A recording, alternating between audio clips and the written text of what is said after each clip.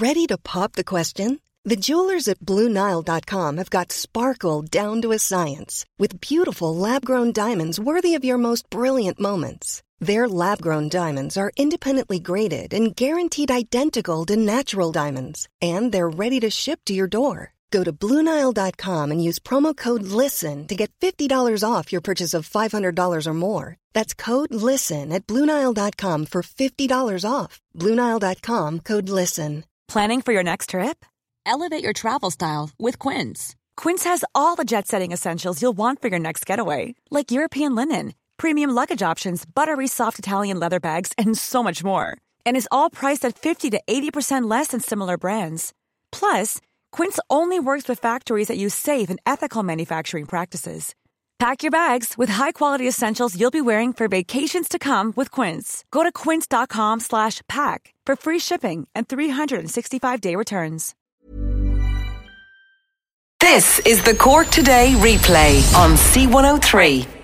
As we welcome you along to the programme, and it makes for such depressing reading going through the papers today, with lots more commentary and photographs coming out from Turkey and Syria, and search teams and emergency aid from all around the world now is pouring into Turkey and into Syria as rescues are working in absolutely freezing temperatures, and they're digging through the remains of buildings to try to find as many people who may still be alive. And of course the parts of Turkey and Syria are absolutely flattened by this earthquake that had a magnitude of 7.8, a really, really devastating earthquake. The death toll as of yesterday had gone above 7,000, and that's very much expected to rise as they start to dig through all of these buildings. But with the damage spread over such a wide area, this massive relief operation that's underway is really struggling to reach devastated towns. They believe that there's areas that they haven't even been able to get to yet, where people are buried under piles of rubble of a building. And the scale of the suffering and the accompanying rescue effort was described yesterday as absolutely staggering. More than 8,000 people have already been pulled from debris. That was just in Turkey alone. And about 380,000 people have taken refuge in government shelters or in hotels. They're huddled, we're told, in shopping centres. They're in stadiums, they're in mosques and community centres, while others simply couldn't find anywhere to find shelter, and they've been told not to go anywhere near any of the buildings that have managed to stay standing. So many of those had to stay outside in freezing conditions. It was down like -4 degrees overnight. Many of them, if they were lucky enough to get blankets, and they were gathered around fires that had been lit outside to try to keep them warm. The Turkish president yesterday said 13 million of the country's 85 million people have been affected in some way, and obviously they've declared a state of emergency in 10 provinces in Turkey in order to try to manage the response. But to think 13 million people have been affected, even though the World Health Organization says that when they get out to more areas, that figure could actually go to 23 million people have been affected. Now, there are teams from nearly 30 countries around the world either have already arrived in Turkey or are heading to Turkey, and some going to Syria. Promises of help has been flooding in, and Turkey made the decision yesterday that it's only allowing vehicles carrying aid to enter the worst hit provinces, and that's obviously in order to try to speed up the effort. The United Nations said they're exploring all avenues to try to get supplies to the rebel-held northwestern area of Syria, because of course that's an area where millions are already living in extreme poverty, and they are already relying on humanitarian aid simply to survive, and that's an area that's been hit by the earthquake. So the UN really tirelessly working to try to get aid into those people. And then of course the human stories, as always happens when there is a tragedy on this scale, the human stories start to come out. And I think Sam Jones in the Irish Examiner sums it up when he says few images of the earthquakes that have devastated Turkey and Syria depict the agony quite as plainly as that of a father holding the hand of his dead daughter. And the photograph is making the front page of the Examiner. It's on the front page of the Times. And this man is hunched in the rubble of what obviously was their former home. I'm assuming some type of an apartment block. And you can see him. He's holding the hand of his 15-year-old daughter, who's dead. She's lying on her bed underneath great big slabs of concrete, and there's smashed windows and broken bricks. That was once the apartment block where they lived. And just to look at that man, it is just incredible. And then I suppose in some ways a story of hope, but again a story filled with such deep, deep sadness. And that's the picture of a newborn baby girl. And there's photographs of her being rescued from under a collapsed building in Syria, where her mother gave birth while buried under the rubble. And obviously she went into labour in the wake of this devastating earthquake. The baby was found buried under the debris with her umbilical cord still connected to her mother. And unfortunately her mother didn't survive. Her mother was found dead. And footage shared shows rescuers lifting this dust-covered newborn baby to safety. The baby, by the way, was the only member of her family to survive the building collapse on Monday. And it's in the small town of Jderis, which is next to the Turkish border in Syria. Now, seemingly a female neighbour cut the cord, and then she and others rushed the baby to a children's hospital in a nearby town, where she was placed in an incubator.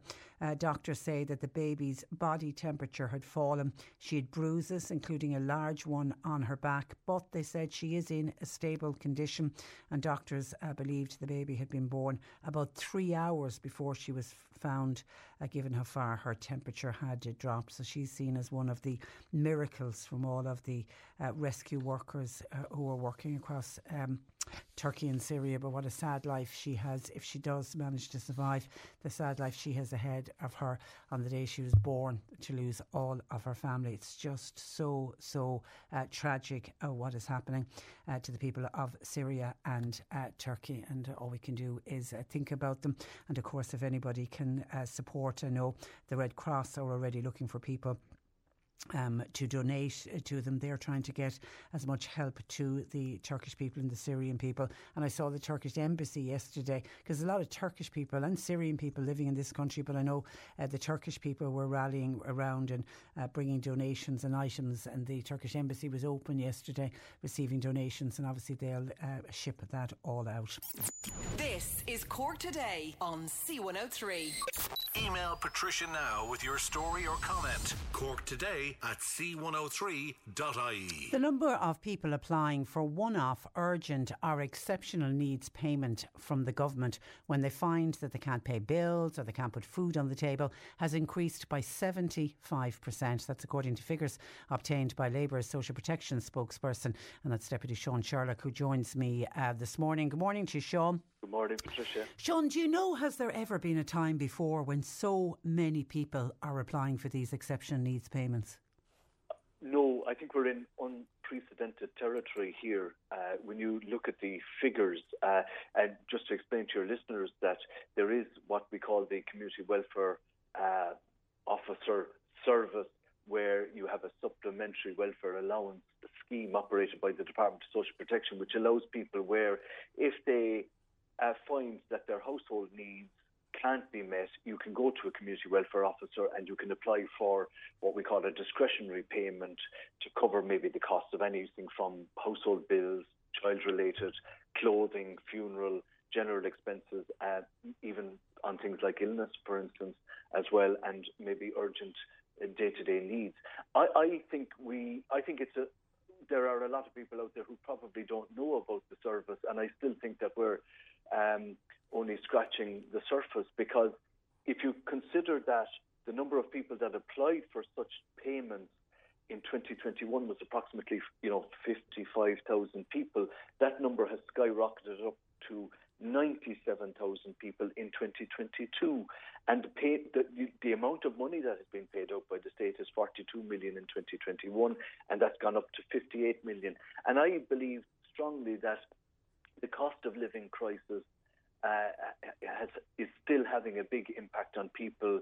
Where with now where you have mortgage interest relief, a lack of mortgage interest relief improvements, you have the cost of mortgages going up. I think people's household bills are being squeezed on the day-to-day stuff, and I think that's causing an uptick then in demand for what we call these supplementary welfare allowance payments. But I still believe, having said all of that, that there are probably still a lot of people out there who probably could do with these payments. Well, I was reading only this morning, Bernardo's have brought out research that they've commissioned showing that the cost of living crisis is prompting large numbers of parents to skip meals or reduce their portion sizes so that their children have enough to eat. I mean, that's unreal that in 2023 we have people who could be living next door to you who are skipping a meal so that they can make sure that their children are fed. I mean, they are people that need to get exceptional needs payments. Absolutely. It doesn't surprise me at all, the Bernardo's research. And very often what you'll find is that the research of this nature comes out through organisations like Bernardo's. But I always say to people that the TDs are like the canaries in the coal mine, because we see it probably a couple of months in advance of when, RTE covers stories of this nature, and where it hits the public domain. So, but I do believe that there should be no reason why people should not be able to avail of these services operated by the Department of Social Protection. But it is crazy that, because of the fuel costs that people are now meeting, we're now facing a tsunami of increases in mortgage costs for people. And very often these are working people on fixed incomes where there may not be overtime, where household budgets are tightly managed, where, you will have, invariably there are children involved where their young kids may be of school-going age.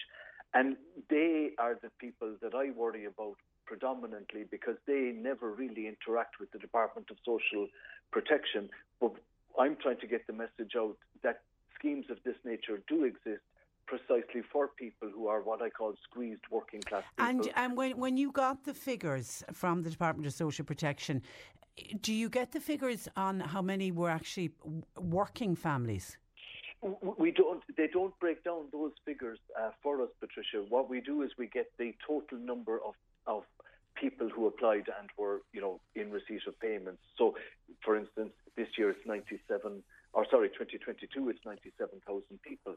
Now, the fact that 97,000 people in a country like Ireland had to go to the Department of Social Protection to get a subsistence payment, on the things that I've mentioned earlier, like, for household bills, for, general expenses, for clothing expenses, for, energy bills and so on and so forth. A washing machine breaks down. I mean, if you're living on a very tight budget and a washing machine breaks down, you have no way of getting another washing machine. But that's exactly something like you can go and under these special needs payments. Absolutely. It's designed to have discretion involved. Now, a community welfare officer, if the system is working correctly, the community welfare officer, certainly when I started first in politics, had a lot of local discretion. Now, I believe, it's a bit of an aside to what we're saying here, I believe that the department is trying to curtail the number of payments that it's making, because it's putting a lot of strictures now on community welfare officers who knew their people in their local communities and knew whether a case was genuine or not, and had the discretion to provide for a payment to fix that washing machine that you're talking about, or if the oil burner, the furnace, broke down, that there was a repair job that needed. It's those types of costs that are what we call incidental costs. They happen suddenly, but all of a sudden there's no money in the kitty to be able to meet those costs of repairs, for instance, because people quite simply don't have the money. And so I think what we have to do is to ensure that people know in the first instance that these schemes exist, and particularly for working families, low-paid working families, they're the people I feel who probably don't know that such schemes exist. And, they're the people that I feel most strongly should be eligible for these. And I think the reason that we've gone from 55,000 people applying and being paid out in 2021 to 97,000 must mean that more and more working people are coming in to look for these payments. And that's a good thing, albeit it shouldn't be happening in a perfect world, because there should be enough money coming in based on wages to pay people's household costs. But that's a story that really signifies that the cost of living crisis is still ongoing. Yeah, and how easy are they to access? I mean, I remember St Vincent de Paul at the back end of last year saying that they were dealing with people who needed help with heating and with food bills, and that when they were applying, that in some cases there was delays. Some of them could be up to 12 weeks. I mean, if we've got a cold snap and somebody's looking for help with heating, a 12-week wait is of no use to them. No, and the point of contact now is through a free phone number through the Department of Social Protection, and most people will have access to, the internet. Most people will be able to go through that. But what we are finding is that they're increasingly centralising that service, and that's what I worry about, because it was always the case that you could meet your local community welfare officer in your own local community. Your local community welfare officer knew your kith and kin.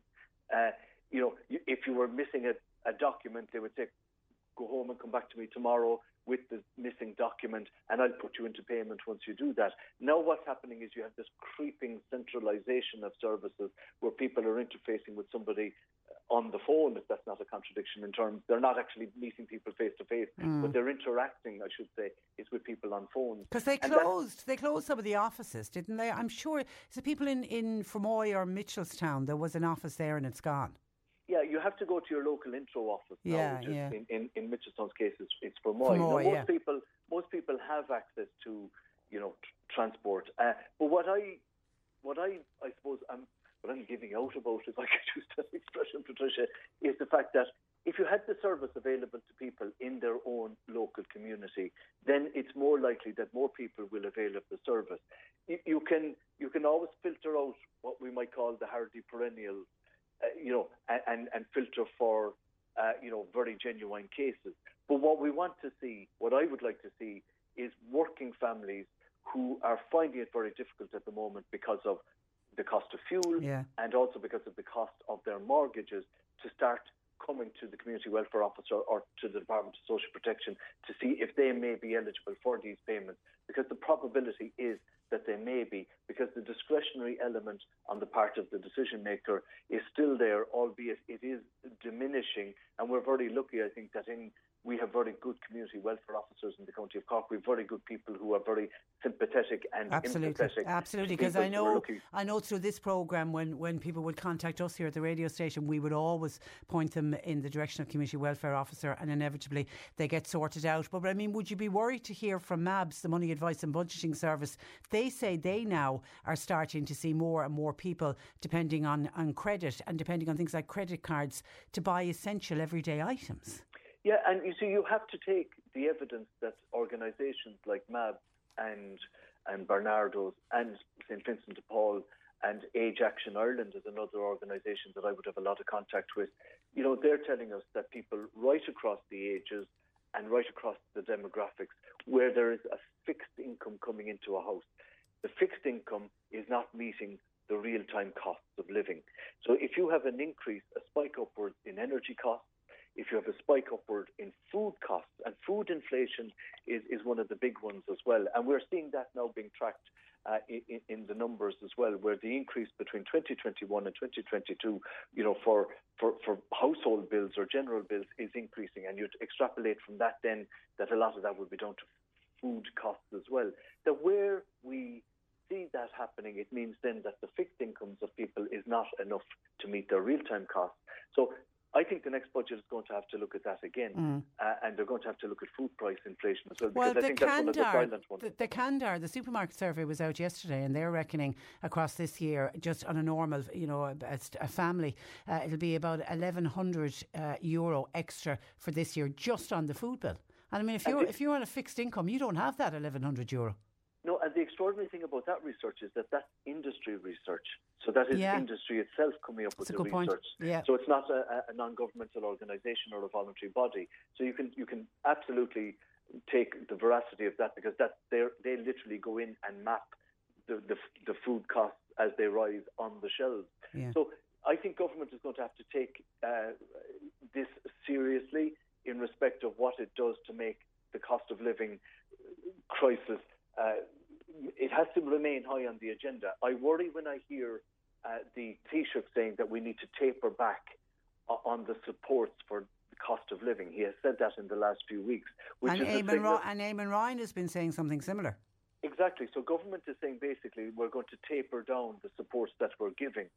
Our argument would be, no, there are still a lot of working people out there who need these supports, and they need to be maintained.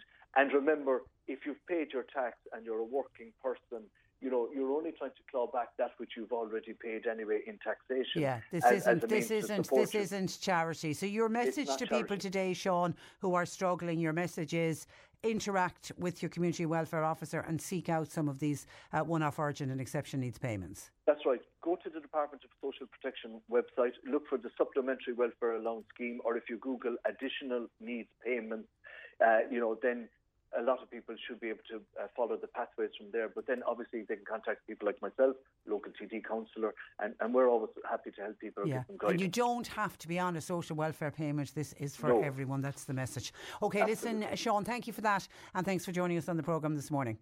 Thank you, Patricia. Good morning to you. That is Cork East Labour Dáil Deputy, and he is Labour's social protection spokesman. That's Deputy Sean Sherlock. Now, several companies in the industrial district of Little Island have threatened to withhold their commercial rates and carry out work themselves on crumbling roads in their area. To chat about just how bad it is, I'm joined by Michael Mulcahy, and Michael is Chief Executive of the Little Island Business Association. Good morning to you, Michael. Good morning, Patricia. And lovely to chat with you. Now, you've got some roads in pristine condition, and actually I was in Little Island at the weekend. I was on my way to East Cork for a christening, and we stopped off for coffees on the way, and I did notice like some areas are absolutely in pristine condition, but it's the older areas that are literally falling apart. Isn't that the case? Yes, indeed. Well, firstly, Little Island is an area where we have 1,000 residents approximately. We have 1,000 companies. We have 18,000 people that live, work and visit the area every day. And it's the largest business district in Ireland South and the largest business district in Cork. So we have two parts to it, the old part and the new part. The new part is absolutely fantastic. The infrastructure there is really good. The new Dunkettle interchange is even going to make it even better, and lots of money has been spent on the infrastructure in that part of the island over the last 10 to 12 years. But the older part of the island dates back to about 60 years, and the issue here relates to a lot of roads within business parks. Those business parks the roads are not in the ownership of Cork County Council, because a road to be vested in Cork County Council has to be in pristine condition before they can take it in charge. All these roads within the business parks are within management companies, many of them that are in liquidation, many of them that have been disbanded for many years. So the ownership of the roads is in question. And until the matter can be resolved in some way, Cork County Council, to be very fair to them, can't do anything. Their hands are absolutely tied because of the legal position here. So we have certain roads in the area. One of them is in Courtstown, which is down to Harbour Point, where some of the big, like Easy Living, have their big distribution warehouse down there for the collection of furniture. Lot Ballymaloo Foods have their plants there. Lots of traffic on that particular road, and it's one of the worst roads, certainly in Cork.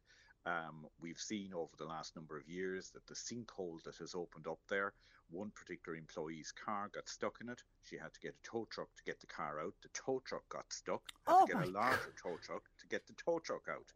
Goodness me. And it's almost like, Michael, you've become nearly a victim of your own success, in that, you're saying it's now the biggest industrial site outside of Dublin.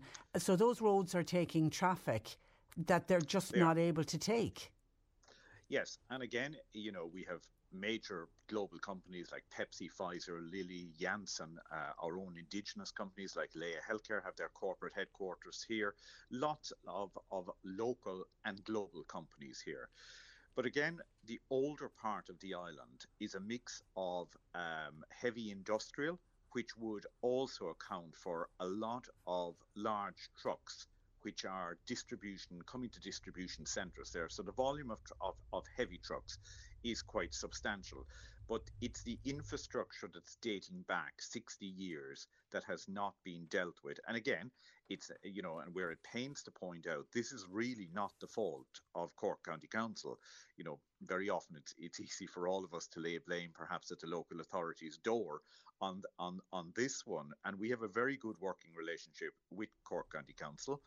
They generate about 12 million euros a year in rates out of our area now. So we would want to have a good relationship with them on that basis. Yeah, so, but if you have these crumbling roads, is it stopping some of the businesses from expanding?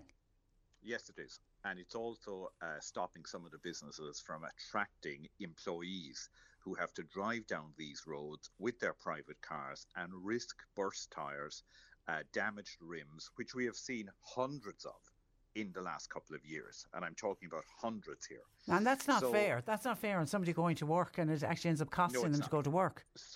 So what has happened here is, over the last number of years, the business community have taken it upon themselves to have to fill in the potholes. Now, there's a big issue with this because there's a legal question over this as well. If you take it upon yourself to do anything on a road that you do not own or have a legal entitlement to, you are putting yourself or your company at risk by doing that. But the businesses have had no choice. Irish Water have a role to play in this particular road in Courtstown as well, and there's a lot of mixed elements in here. But the bigger issue we're talking about is lots of different areas within Little Island that need to have this issue addressed. So one of the models that we're suggesting here that has to be looked at between public representatives, the local authority, and ourselves, the business community, is that if we can't find a quick resolution to this and we end up with roads sinking, or we end up with sinkholes opening up and the businesses not being able to access their premises or employees not being able to get to work, then the business community are prepared to step in and they're prepared to fund the refurbishment of the roads to international standards, but they're not willing to pay for all that themselves when they're paying 12 million euros a year in rates. So what they are saying is that they will hold back a portion of their rates until such time as either the state, Irish Water, or the local authority, whoever is ultimately going to be responsible for this, will refund them their money. But they're willing to help. So really what we have to do is come together as public representatives, local authority, business community, and residential community who have an element here. Because again, we have 1,000 residents who live in this lovely area of Little Island, and they're impacted by this as well. So we're opening a discussion on all of this to try and find a solution to it. Unfortunately, it's a 60-year-old problem. It's going to take a little bit of time to find a solution to it, but we're adamant that with discussion and dialogue between all of us, that we can find a resolution, hopefully, to it. Any idea on what it would cost to bring all the affected roads up to the standard that you see in other parts of Little Island? Yes, we estimate from the costings that we have done that it's about 20 million euros. So it's not insignificant, as you can imagine. Now, bear in mind as well that over the last 10 years, the businesses have contributed over 100 million euros in commercial rates. We have got some fantastic infrastructure developed in the area. You know, we're one of the only areas that has a 4-lane flyover coming into Little Island. We had terrible traffic problems. Many people didn't want to come to Little Island after 2 or 3 o'clock in the afternoon 7 or 8 years ago because they couldn't get out of it. Now we have no issue with traffic whatsoever coming in, and the new Dunkettle interchange is even showing that some of the points that have been opened on that already are benefiting Little Island already. When that's completed in 2024, we will see a huge benefit for the overall Little Island area. And in addition to that, we have an additional 500 acres of land in Little Island that developers are vying for at the moment. They're looking at the prospects there, but we will need new access points coming into Little Island. But I suppose the key point here is you have old and new. Yeah. Everybody likes looking after the new because it's easier to manage, but you also have to look after the older parts of an area like Little Island and bring them up to a modern day standard. But unfortunately, that costs an awful lot more money than it does for a newer infrastructure to be looked after, and you have to find a new way of doing it. So in the time ahead, we will be working with all the parties involved here, from public representatives to the business community, to the local authority, to the state.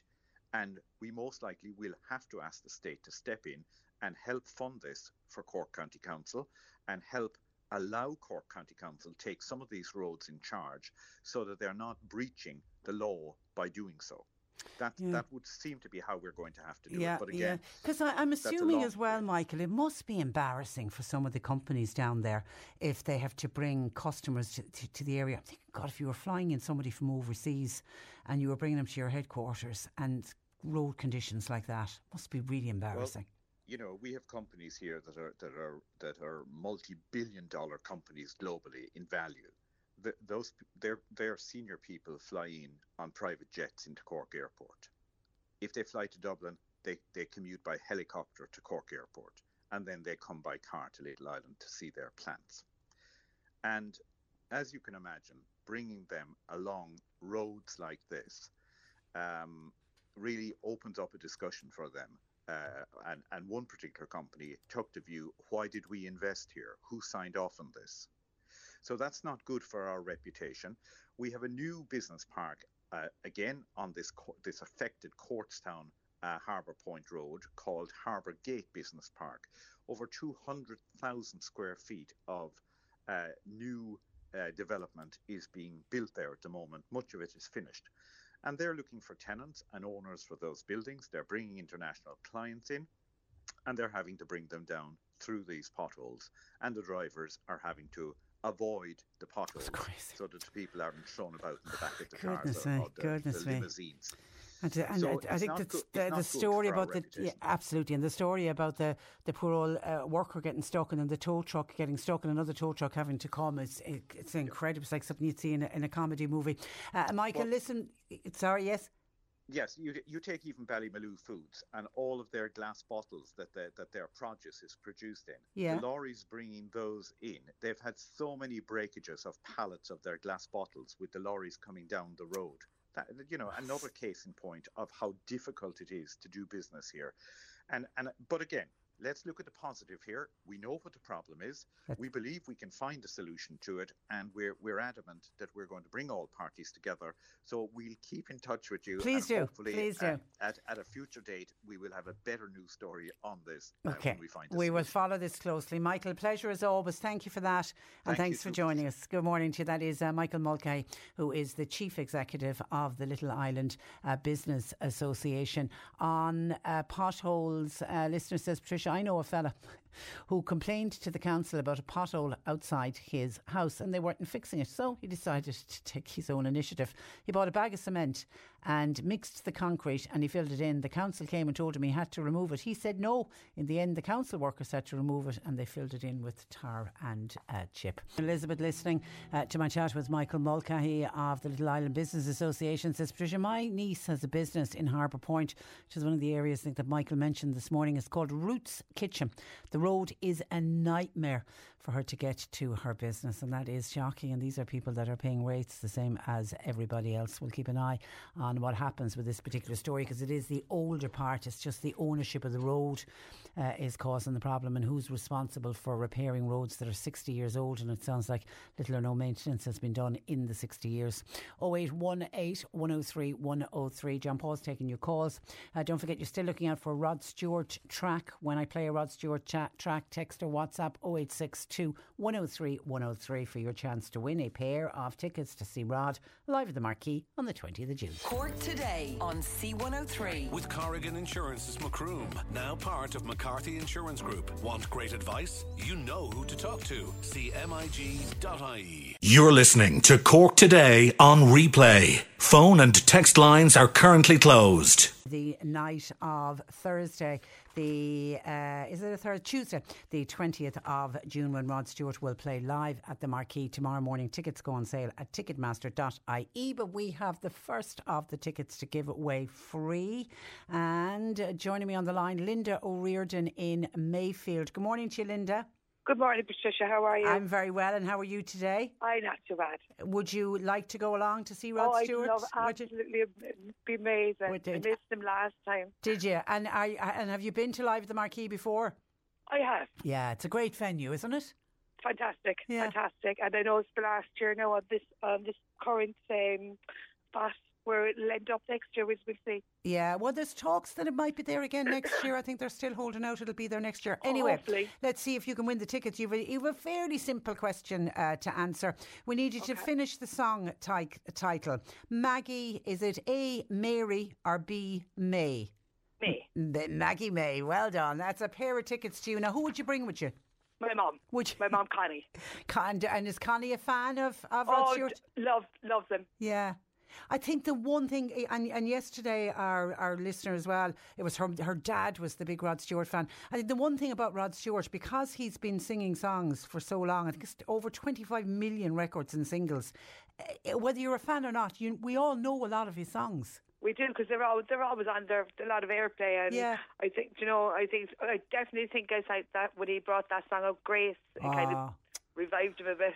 That was, that's sort of, and I'm sure he's going to sing that. I mean, that was makes the hair stand up in the back of your neck. And there's songs we all grew up with as well. So listen, enjoy it along with your lovely mum, Connie.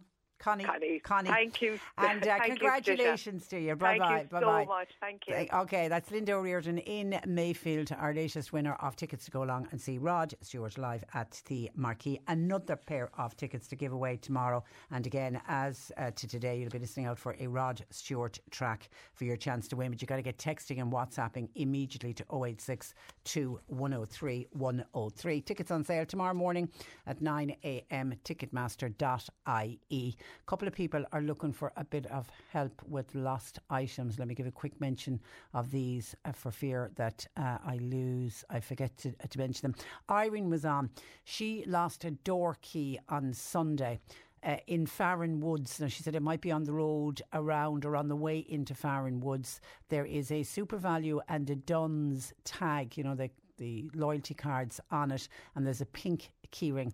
Desperate to get it back. It is a door key, just one key on it, pink keyring with the SuperValu and a Dunn's loyalty card. If anybody picked that up, can you contact us here please, because we've got all of Irene's details.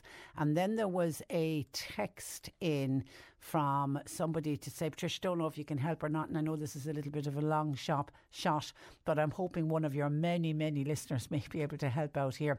My 13-year-old grandson lost his mobile phone yesterday on the 8 o'clock Mallow to Galway bus.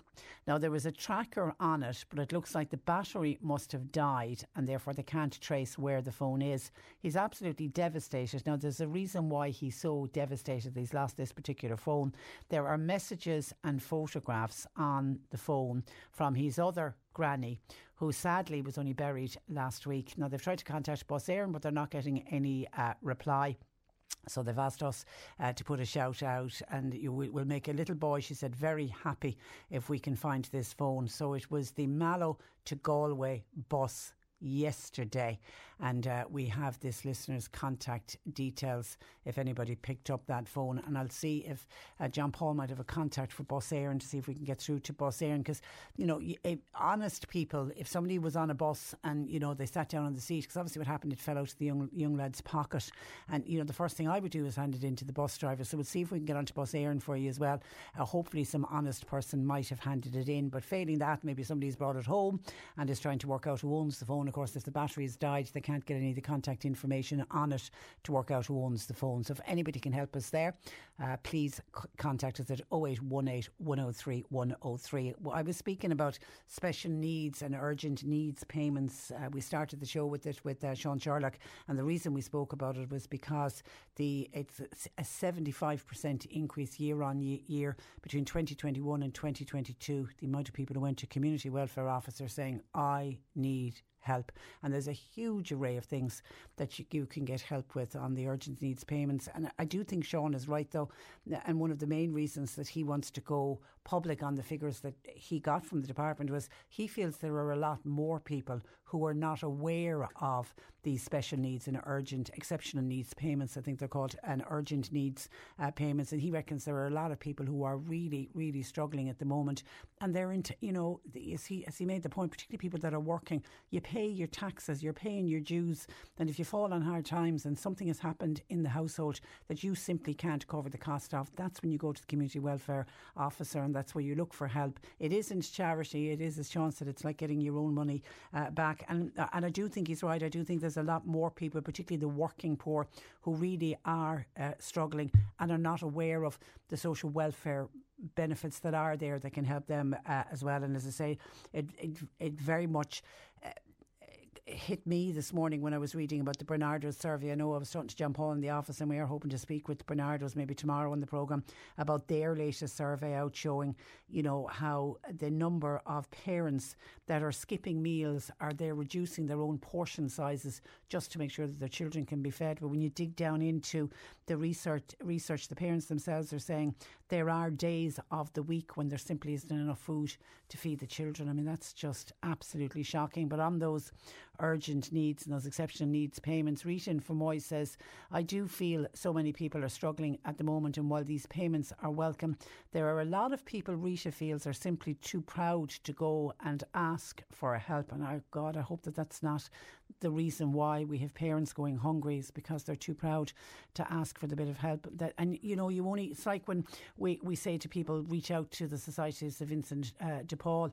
You might need help this year, but then next year you might be in a better position and you'll be able to not almost pay them back, but you'll be able to donate when times are better and then help people who are in a need. Martina is in Carrigtwohill. She said, I feel so many families who are living wage packet to wage packet. That is their existence at the moment, particularly people who might have a couple of children. They could even have good jobs, but they're commuting to work. They've got the cost of childcare. Mortgage repayments are going on the increase, and it is just becoming very, very tough. Martina reckons it is the working middle income earners who again are the ones being hit by everything. Peter in Bandon says this is on help with payments and the cost of fuel. Listening to Sean Sherlock this morning, yet he says we have the Transport Minister Eamon Ryan saying fuel is expected to go up at the end of the month. And Peter reckons that Eamon Ryan was more or less blaming civil servants, as it's their wages have to be paid. And I don't know if I heard Eamon Ryan saying that, but anyway, if he did, Peter's saying it's creating a divide in society between the workers, public sector and private sector workers. Why is the working man being hit again and again and again, particularly those that have to commute to work with high fuel costs? Petrol and diesel certainly are back on the increase as well. And you can see that every time you pass in a garage, you can see the prices starting to clock up on the signs that they have outside the garage. And then another listener went to the community welfare officer because her washing machine broke down, and you know, living on social welfare, didn't have the means, didn't have savings to go out and buy a new washing machine. So she applied to the community welfare officer, explained what had happened, and she said, I was given €200. She said, it's disgraceful. The washing machine I wanted to purchase was €490. At the end of the day, I never got the washing machine. So they gave two. That doesn't make any sense to me. I mean, I assume that when you would apply, you would say, this is the washing machine I want to buy, this is the cost of it, and they would cover the cost. But anyway, this listener not happy. You should have appealed that decision, gone back again and said, what, you know, and particularly if you can't buy a washing machine for €200, I would have gone back and appealed. Now, yesterday on the programme, we were speaking about the home care assistants, home helps, as people often refer to them. And one of the points that we made when we were talking about home helps, one of the issues that was addressed was the fact that they're not paid very well. It was, who were we speaking to? It was Michael Moynihan. Michael Moynihan brought up the issue to. We were speaking with one listener, Helen, who was a home help herself, and she was just making the point that because, they're not paid very well, and because of that, some people almost look their noses down on them, and we had listeners saying that some of the families kind of take them for granted. Not all. Many people, God, if they can get a home help through the door, they're so appreciative. But you have others who are asking them to do jobs that really they shouldn't be asked to do. And there's almost this, for some people, they look their noses down on them, which is what it certainly shouldn't be, particularly now the home care assistants are so highly trained and they've all these courses that they have to do. Well, that prompted Kay to contact to say she listened with interest about that, the home helps, and she said she would like to raise the issue of cleaners and how cleaners can be treated by some companies. Now, Kay works as a cleaner, and she said the way they are spoken to by supervisors, and she said some companies then will expect one cleaner to go in and clean an office block. It can be an office block on 2 floors. You have to move chairs, tables, etc., and you're expected to do both floors of the office in 3 hours, and you're expected to do that on your own. She said, I feel cleaners are another part of the working society that are very much taken for granted, and they get spoken to so badly by their supervisors, almost, they're looking their nose down on them, which is absolutely shameful, because we've always needed cleaners, and cleaners are, it's a profession that people decide to go into, and where would we be without cleaners if we didn't have people coming in and cleaning office and cleaning hospitals, etc. So it saddens me to think that anybody would look their noses down at you or would treat you badly. But if you can't get the work done, it's back to your supervisor. You should be going saying this office block is expecting too much in the period of time that I have. But then if you've been spoken to like that by a supervisor, a change of company maybe, I don't know, but shocking to hear that, Kay, for sure. Thank you for sharing that with us to 0818 103 103. John Paul taking your calls. Text or WhatsApp to 0862 103 103. C103 Jobs.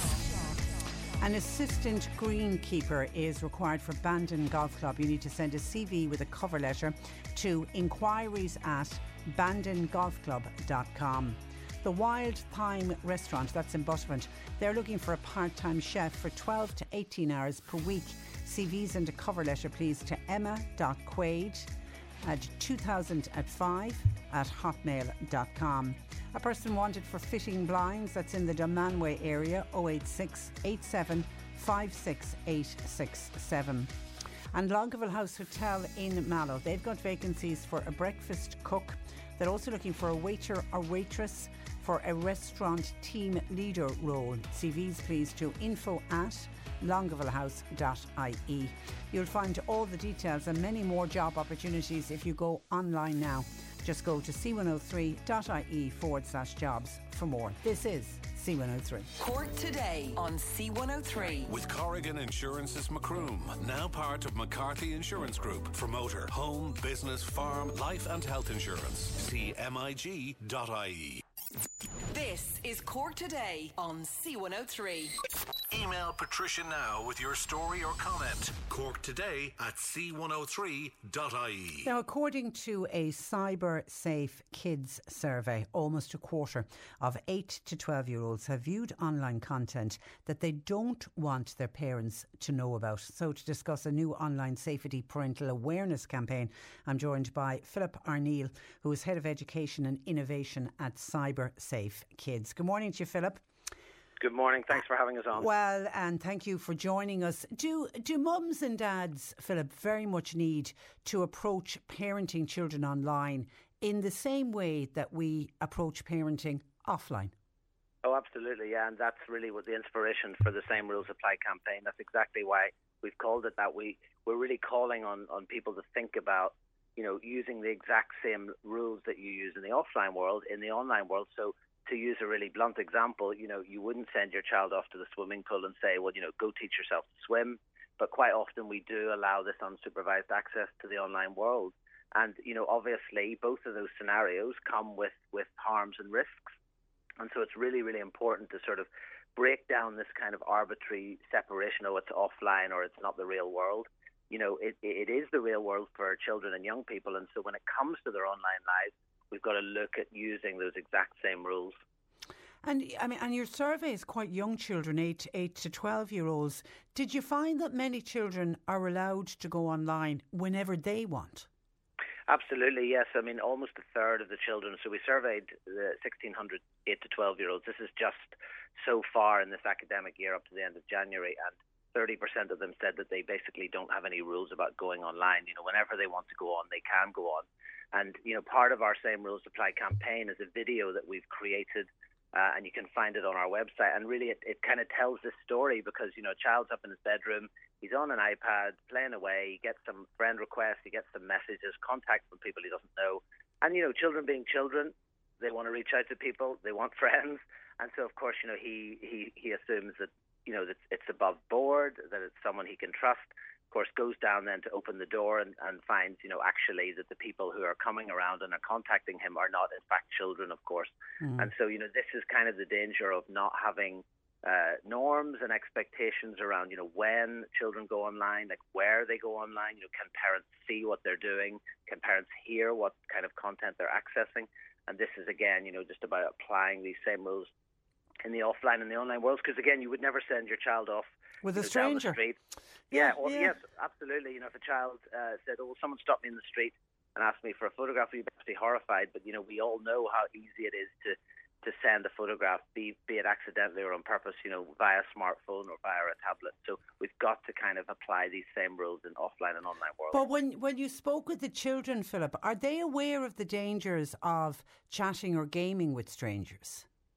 Yeah, I mean, I think, we surveyed the children anonymously just to protect their identity, obviously. But, I think children are aware, they cover these kind of things, the classic stranger danger. But I think what's really different about the online world is a lot of strangers, are not trying to contact children to necessarily meet up with them in the offline world. What they're trying to do, obviously, is to develop a relationship with them, and then very quickly, what we find is that they're asking children to share photographs and videos of them, and obviously they're generating a lot of this kind of problematic material through these kind of channels. So, we're not trying to scaremonger, we're not trying to scare parents or anything like that, but what we're saying is that, we've got to be aware of these dangers. And to that end, with the Examiner newspaper, what we've done is actually created a digital parenting booklet with the help of the National Parents Council, and that's actually part of the Same Rules Apply campaign as well. And in there for parents, and we know that a lot of parents feel overwhelmed.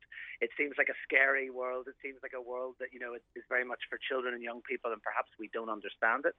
But through that digital parenting booklet, what we're doing is we're giving advice, we're giving access to a lot of free resources to parents and carers and guardians and teachers who can then develop their skills and make sure that they're better protecting their children and young people when they go online. Well done, well done. And was there a difference between boys and girls and their online use? Yeah, sometimes we find certainly with boys, particularly in this age group, it tends to be more, they're focused perhaps more on gaming. And we find that with the girls, they're looking more perhaps at, apps like Instagram and increasingly, obviously, now TikTok being more popular ones. So we do find that gender breakdown. But what we also then say to parents, regardless of what apps, and obviously some apps will come and go as well in terms of popularity, but really the messaging's got to be the same. Understand what your children are doing and apply those same rules to their offline and their online worlds. And then talking on an ongoing basis with children and young people about what they're doing online. Finding out what's popular, finding out what everyone else at school is doing, and understanding that. And then, of course, if that dialogue is open in the first place, when children do encounter problematic material or potentially harmful content or get themselves into trouble, they're more willing perhaps to come to that trusted adult and tell them and ask them for help. And is that the problem, Philip? Are some young people afraid to share with parents what they've seen online for fear that they themselves will get into trouble? Yeah, I think so. Obviously we see there that some children, are worried that they don't want their parents to know about this kind of thing, and that's normal. I think, even as a teacher myself in the past, sometimes kids would come across content even in the classroom, and they would be worried perhaps that you would think that they had been looking for that. And obviously the internet being the internet, algorithms are working away in the background, things are popping up there. And you're going to come across that content either way. And I think for children and young people, particularly younger children, what they're worried about is losing that access to the online world. So again, that open and trusting dialogue will really help, allay those fears. And so children know, like, if I come and say something to my trusted adult, I know immediately the reaction's not going to be, oh, right, that's it. We're switching off the internet. I'm taking that phone. I'm taking that device. Because, as they go through their online lives, they're always going to encounter this kind of content and things that might upset them. And so it's really about developing those skills and that resilience to understand how to deal with that when they do come across that, rather than trying to switch it off and hide them from it, altogether, which of course is not really a realistic thing to do. And when you were surveying the kids, did many of them feel that they spend too much time online? Yeah, we from the children that we surveyed, 50% reported, and obviously this is self-reporting, but they did say that they spend too much online. So, again, we can perhaps sort of surmise that maybe some of them are like, well, I don't want to say I spend too much time online. That figure may even be higher, So it's good that kids are at least aware of that. But again, that's where the digital parenting comes in, and also thinking about that time that's spent online. How is it being spent? Is it being spent, just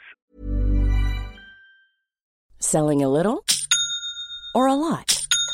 Shopify helps you do your thing however you cha-ching. Shopify is the global commerce platform that helps you sell at every stage of your business. From the launch your online shop stage to the first real-life store stage, all the way to the did we just hit a million orders stage. Shopify is there to help you grow. Shopify helps you turn browsers into buyers with the internet's best converting checkout. 36% better on average compared to other leading commerce platforms. Because businesses that grow with Shopify. Get a $1 per month trial period at shopify.com/work. Shopify.com/work. When you're ready to pop the question, the last thing you want to do is second-guess the ring. At BlueNile.com, you can design a one-of-a-kind ring with the ease and convenience of shopping online. Choose your diamond and setting. When you find the one, you'll get it delivered right to your door. Go to BlueNile.com and use promo code LISTEN to get $50 off your purchase of $500 or more. That's code LISTEN at BlueNile.com for $50 off your purchase. BlueNile.com, code LISTEN. Ryan Reynolds here from Mint Mobile. With the price of just about everything going up during inflation, we thought we'd bring our prices down. So to help us, we brought in a reverse auctioneer, which is apparently a thing. Mint Mobile Unlimited Premium Wireless. How to get 30, 30, bit to get 30, bit to get 20, 20, 20, bit to get 20, 20, bit to get 15, 15, 15, 15, just $15 a month? Sold! Give it a try at mintmobile.com/switch. $45 up front for 3 months plus taxes and fees. Promo rate for new customers for limited time. Unlimited more than 40 gigabytes per month. Slows full terms at mintmobile.com. Randomly scrolling through videos or, watching kind of throwaway content? Or is it being spent, working on like an art project or collaborating or being part of a group or something like that? So I think also, the focus has got to be on that quality of online time and not just fixating on the quantity as well. Yeah, and parents have a role there as well. How often do you see entire families out and everyone's got their head buried in a device? Absolutely, and again, part of the Same Rules Apply campaign is this push for parents to not only be aware of these dangers, but also I think it's easy to say it and perhaps harder to do it. So as adults, we've got to model that behaviour, that we would expect from kids. And again, to use the analogy of the online and the offline worlds, something like driving, for example. We make sure kids have a license. We make sure they get lessons. We make sure they have insurance and all these things. And so when it comes to the online world, we've got to do exactly the same thing. And similarly, we've got to model and show that kind of online interaction, online behavior, and those habits around the online world that we expect to see in children and young people. Philip, what about gaming and social media platforms? Do they have a role to play? Yes, they absolutely do. One of the reasons why we launch awareness campaigns like Same Rules Apply is simply to also, increase this awareness of the roles that everyone has to play. The government has a role to play. We're delighted to see the online social media regulation bill coming in, but also then, we want to see social media companies and internet service providers stepping up, making sure that when their apps are going out there, that they're ethically designed, that they're set to private by default, so that if children are under 13, that they are accessing these apps, but they're not instantly, perhaps often not without their knowledge, sharing with a much wider audience than they expected. We want tougher regulations and restrictions around age verification. We know that over 80% of 8 to 12-year-olds have their own social media account, and yet all social media apps, the minimum age restriction is at least 13. So at the moment, that age verification is simply not working. Yeah. So I think everyone has a part to play in protecting children and young people online. Because I read with interest that France is going to become the first country to introduce, now it's a digital certificate for anybody wanting to seek online pornography to prove that they're not underage, because, you know, now all people have to do, are you over 18, and you click a button, but they're putting in a digital certificate. Yeah, I think any movements in the direction of tightening up the access to this kind of content, you know, the internet in itself was not designed for children, and yet we know children and young people are on there. So I think, you know, all kind of developments that are moving towards, you know, protecting children and young people and making sure that at least it may never be possible to make it completely watertight. You know, the internet itself and the online world is always evolving. But if we can do anything to mitigate and reduce the risk and the harm that potentially is caused to children and young people by coming across content that's not designed for their age group, then it's got to be, you know, a positive development. Okay, so your main message, I mean, for parents and guardians, we all need to monitor what young people are accessing and viewing online. I mean, in the good old days, the computer was in the living room, and I remember doing, you know, all the interviews about that, making sure that you're in the room where the computer is. But now they're all up in their bedrooms with their handheld devices.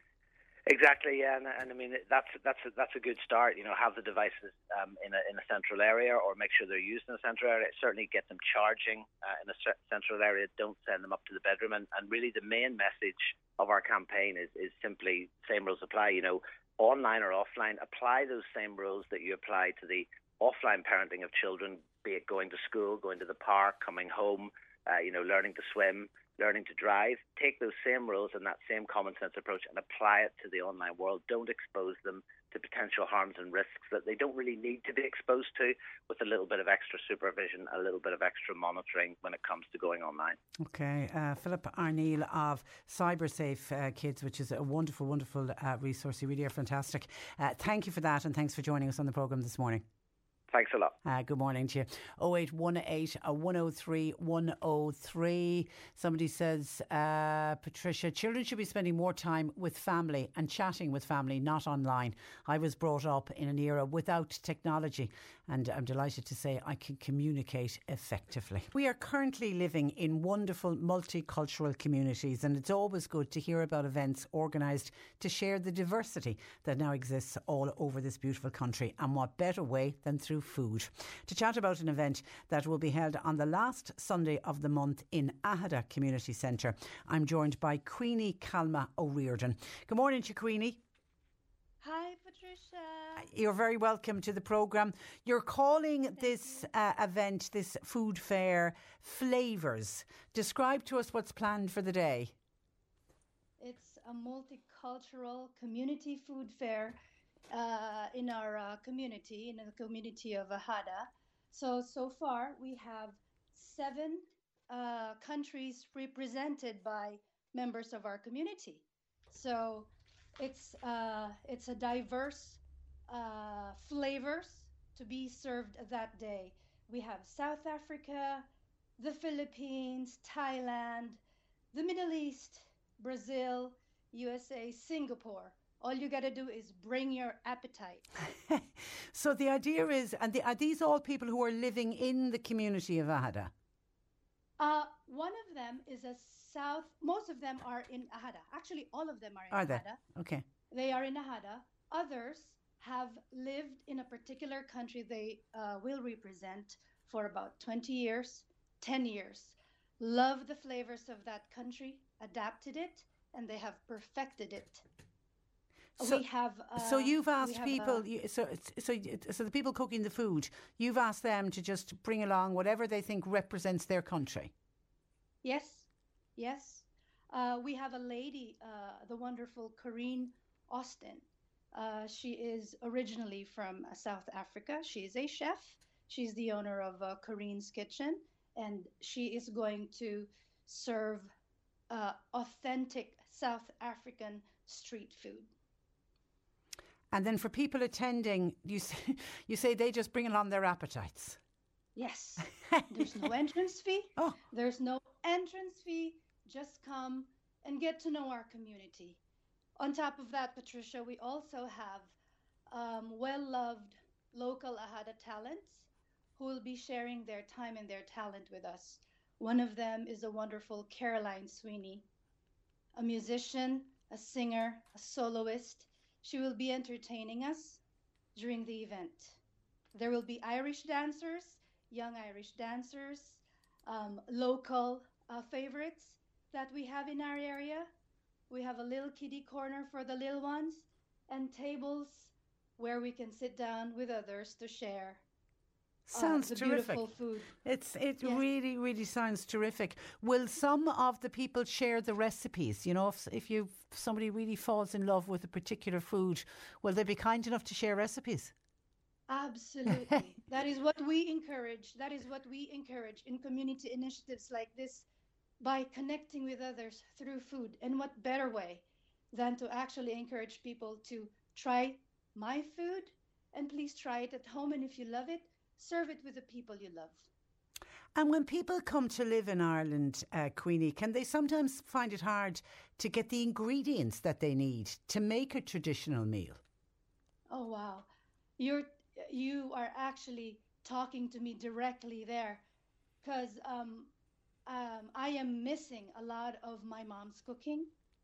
I am missing a lot of my mom's cooking, the flavors. But really, you can replicate. You can find substitute.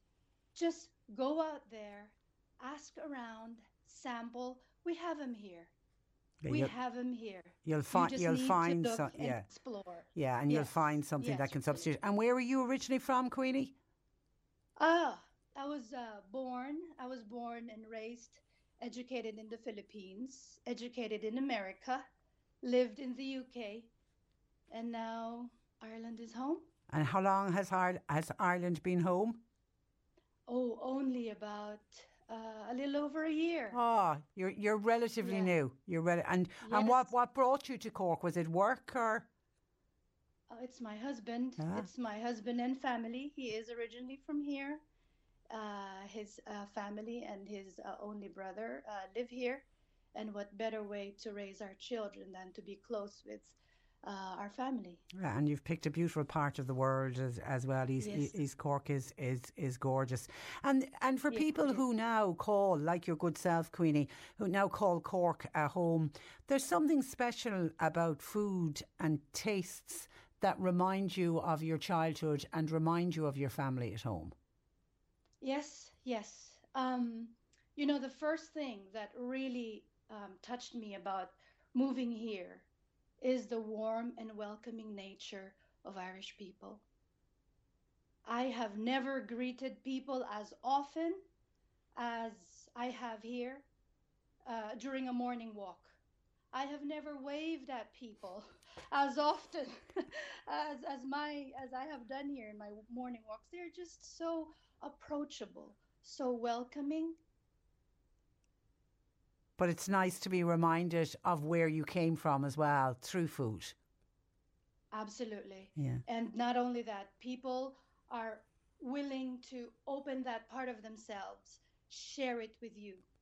Just all they ask is a little bit of an open mind and just the willingness to share.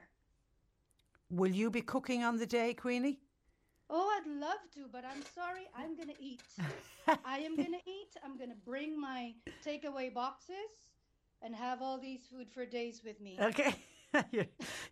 You're certainly going organised, that's for sure. Okay, so it's on in AHADA Community Centre. It's Sunday the 26th, so that's the last Sunday in February. And what time is the event on? 11 to 3. 11 to 3. Please come around and enjoy our food, meet people, and also enjoy the entertainment from our local talents here in AHADA. We look forward to seeing you there too, Patricia, if you can. I can. I'm telling you, if I'm free, I'm certainly all roads will lead to AHADA, and I won't eat for 24 hours beforehand, so I'll be good and hungry going. Please. Yeah. Okay, listen, well done. It's a terrific initiative. We wish you luck with it, Queenie, and thank you for taking time out to talk to us today. Thank you so much. Thank you for this chance to share this news. Thank you. Thank you very much. Good morning to you. Bye-bye. Queenie Calma O'Riordan there from Ahada Community Centre. Mark that one in your diary for a multicultural community food fair. It sounds like it's going to be a fantastic day. We wish everybody luck with it. I was wondering, would somebody text or WhatsApp in about this? And it's Sarah's the first one in saying, Patricia, have you heard what they're trying to do in England, in that they're trying to change the gender of God and stop saying God is a man? Is that for real, or is it an April Fool's Day joke? It's not. It's the Church of England. They're considering whether to stop referring to God as he. This is after priests asked to be allowed to use a gender neutral term instead. The church says it will now launch a new project on the matter in the spring to decide whether to propose changes or not. Now, any potential alterations would mark out obviously a departure from traditional Jewish and Christian teachings, which have dated back millennia at this stage. It obviously would have to be approved by the Synod of the Church of England, and that's the church's decision-making body.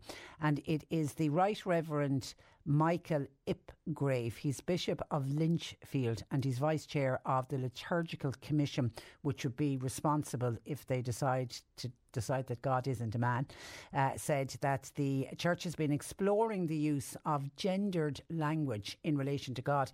And they've actually, he said, been doing it for several years. So it isn't something just because there's a lot of talk about gender neutral terms in recent years. He says this discussion has been going on within the Church of England for several years. He doesn't say like how many, but he says several years.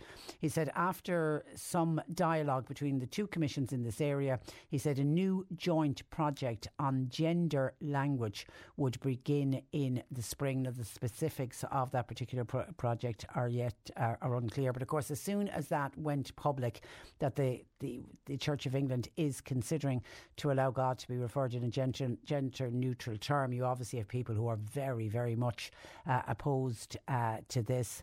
I read one Conservative critic hitting out straight away the possibility of changes, was in particular saying what would happen it's unclear actually at this stage how they would replace the term Our Father in the Lord's Prayer. So there's a Reverend Dr. Ian Paul. He said that if they did decide to change it to a gender neutral term, he said it would represent an abandonment of the church's own doctrine. He said the fact that God is called Father can't be substituted by Mother without changing the meaning. He said nor could it be a gender neutral to parent without losing the meaning and the loss of the meaning. He said fathers and mothers are not interchangeable and they relate to their offspring in different ways. So he's very much against it. And the spokesperson for the Church of England said it's nothing new. Christians have recognised since ancient times that God is neither male or female, yet the variety of ways of dressing and describing God found in Scripture has always been reflected in the worship. Now, they say at this stage there's absolutely no plans to abolish or substantially revise current authorised liturgies, and if they were to do it, there would be extensive legislation. But they're openly saying that within the Church of England, yes, they are going to open up the debate and as to whether to stop referring to God as he and instead use a gender neutral term. So I'm assuming the gender neutral term would be parent, would it, rather than father?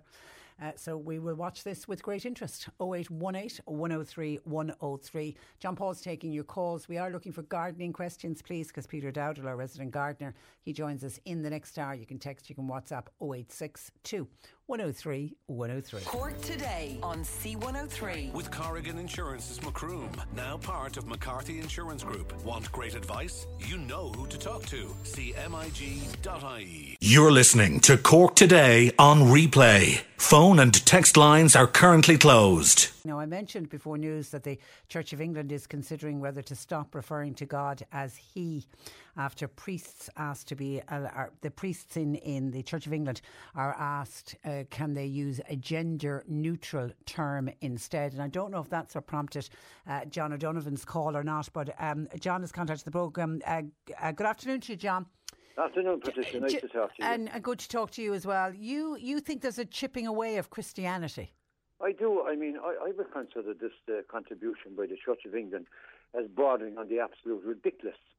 I mean, and to me, when the roundabout way, what it does is actually contributes to homophobia, which unfortunately is still out there now. I, as a Christian, even though my church doesn't agree with it as a Catholic, voted for the same-sex marriage because I believe let live and give people a chance to enjoy their life. But I think this kind of stuff does no good to that community because, I mean, people are going to be saying, here we go again. This is all about the whole gender neutral thing. This is all about the wokeness, whatever. And I'm just fed up of the Christian religion right around the world, and here as well from within our own Dáil. I mean, trying to get rid of the prayer before they start the meetings in the Dáil and stuff like that.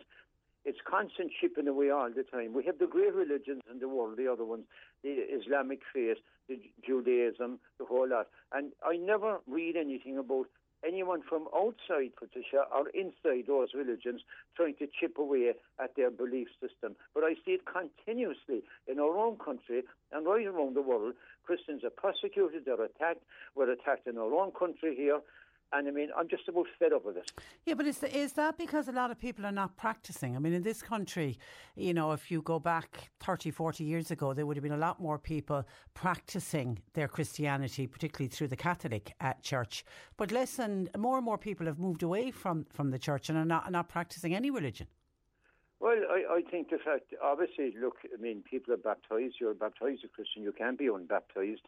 So, I mean, no matter, a lot of people probably would like to think so, but you can't because it's a sacrament and that's it. But the thing is, look, just because people mightn't attend like they did before, I find a lot of people, when they get on in years, then they kind of drift back to the church, right? I mean, even the late 30s, 40s, whatever, 50s and later. But, I mean, just because they don't actually attend doesn't mean that they don't believe, that they're not on board with the Christian philosophy, the Christian belief system. But I mean, like, right around the world, as I said, you see Islam is the fastest growing religion in the world. And I see Christianity under attack, I mean, morning, noon and night. I mean, it just seems to be undermined. Yeah, I was looking up the stats when I saw that you were going to bring up that Islam is the fastest growing. And you're right. They say over the next 4 decades, Christianity will remain the largest religious group. But by 2050, they reckon Islam will be on par with the number of Christians around the world. Christianity is still the largest religious group, but by 2050, Islam will equal it. But one of the main reasons why Islam is spreading and why there's an increase in their numbers, I read that Muslim women have more children on average than Christian families do. Yeah, well, that's something you have to factor in. I mean, obviously, there was a time here, Patricia, when we had very large families. I mean, when we couldn't afford to have very large families, but the church intervened and insisted that people had very large families. Exactly, but unfortunately, like, I mean, I suppose maybe people in a lot of these countries are willing to accept a lower standard of living, maybe, but here, I mean, trying to even have 2 children now, and with crash fees and pay mortgages and every other bill coming in the door. I know, but go back to the Church of England, considering stopping referred to God as He. Joe is in Kilmallock. He wants to get in on this. Good afternoon, Joe. Hello, Patricia. You think great idea, and the Catholic Church should follow suit? I think the Catholic Church we're way behind. We're way behind. Sure, we're a dead law. We're the only people now that discriminating against women. Sure. We're the only organisation. Rome don't give a damn about women. I mean, we'd same-sex marriage here. Why can't, if a priest go out and meet a male partner, he's thrown out of the church.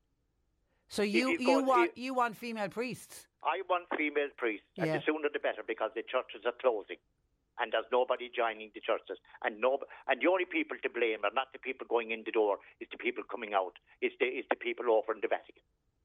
We've a pope and haven't a clue. So he don't even speak English. So he's even given, nobody understands what he's saying. Well, a lot of Catholics don't speak English either, Joe. That really has nothing to do with it. But he is very much against women priests. John, what's your view on women priests? Is the Catholic Church? I would be 100% on board with getting rid of celibacy overnight. I would also be 100% on board of having women priests. I see no problem with that whatsoever. Right, but what annoys me is this kind of ridiculous carry-on that has now come out as a gas that God should be gender neutral. Like, I mean, that's just bordering on the ridiculous. But when you say that you think that will instill more homophobia, I can't quite understand your logic on that. Well, it is because I think that people think that, look, here we go again. You know, I mean, I've had many people saying, no, that when they had the referendum for the same-sex marriage and just passed, and then you see a load of other stuff, and you know, there's objections to this, there's objections to this isn't gender neutral, this isn't gender neutral. I mean, I've had many people say, Patricia, like, I mean, what more do people want? You know what I mean? But the younger, if you want to encourage the younger generation back into the churches, then, you know, they are very much a generation that believes in gender neutral terms. Maybe what the Catholic, maybe what the Church of England, because seemingly they've been discussing it for several years, maybe they also have a decline in the number of people attending as the Catholic Church, and maybe they're trying to do something to be more inclusive of the younger generation. Definitely, if you allowed the priests, I mean, to marry, I think there would be a lot more people join up, because I always was of the belief, Patricia, that it was, I describe it as inhumane to expect a man to take a vow of celibacy, or a woman, for the rest of their life. Like, I mean, we've only got one life to live, and I found it deeply disturbing. And I always believed that the priest should be married. Like, I would have no problem going to Mass where there was a woman saying Mass whatsoever. I mean, we're born, it takes two, I mean, to bring a child into the world, but we are born of woman. So what would the problem be with a woman saying Mass?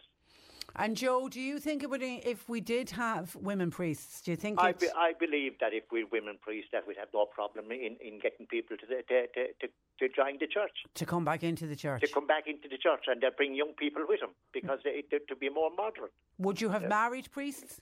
Oh, yes. Yeah. I mean, they should. I mean, with the same-sex marriage, of course they should. Yeah. They're human beings, the same as everybody else. Okay. That's one thing, Patricia, like that the church won't been done in years ago. Like, we'll say 2 males now, like, I mean, a priest and having a partner. That way, that they won't change that rule. Like, I mean, that's a given anyway. But what annoys me about it, as I say, you have the great religions in the world, and nobody's chipping from within or from the outside at those religions, but it's constantly chip, drip against Christianity all the time. Okay, all right. Listen, gentlemen, thank you for that. What about just saying that God could be a Jew? So are we the wrong religion? Yeah, well, he was born Jewish. Well, there you are. Yeah. So are we the wrong religion? John, are you following the wrong religion? Well, I mean, it's all interconnected. Like, because the Christianity came, obviously. Like, I mean, Jesus was a Jew. He's quite right there. But I mean, like, this is how it was born. This is how we evolved and how we came about. And it is what we have at the moment. And there's nothing wrong with the message. So why change it? Okay. Listen, we leave it there, gentlemen. Thank you for that. Thanks, John O'Donovan in the city, and Joe joining us from Kilmallock. Our lines are open at 0818 103 103. We are looking for gardening questions. I can see a number coming in by text. Keep those coming as well. 0862 103 103. The C103 Cork Diary. With Cork County Council, where communities and businesses all across the county can get the support they need at corkcoco.ie. And good luck to everybody involved with the students of St Mary's Secondary School. They're performing their musical Heartbreak Hotel.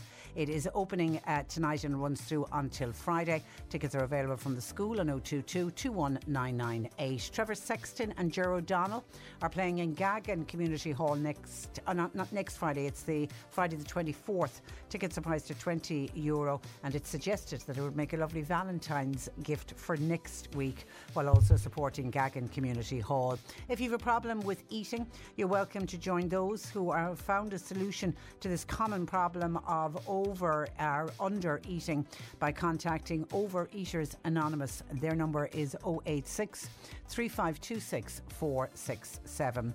And the Lekela Mallow Men's Shed Group, they meet every Tuesday, Wednesdays and Thursdays between 2 and 5 in the afternoon. So they're meeting again today. It's at the rear of Lekela Centre, and new members are particularly welcome. And staying on Men's Shed, an information meeting for a Men's Shed in Rathgormack will be held in the local community hall. That's happening tomorrow morning at 11:30. All are welcome. Cork Today on C103. With Corrigan Insurance's Macroom, now part of McCarthy Insurance Group, for motor, home, business, farm, life and health insurance. See cmig.ie. Jenny has contacted us by text. She wants to give a gold medal for service to the Motor Tax Office in Cork for service to their customers. She sent away her details on Thursday of last week and she had her new disc in the post on Monday morning. Fabulous service, says Jenny. Well done. And it's good to call out when service is good. Yeah, and that system does seem to work really well.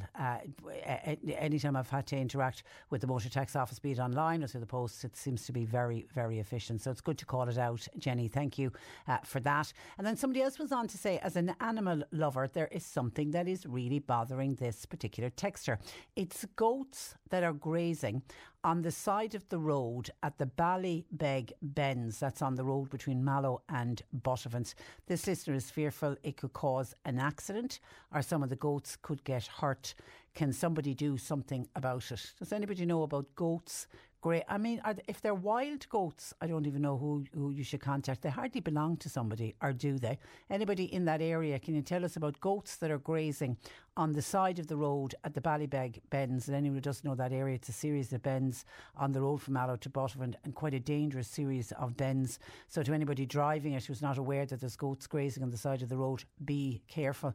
But does anybody know who those goats belong to? Are they wild goats? If anybody can help us with that, 0818 103 103.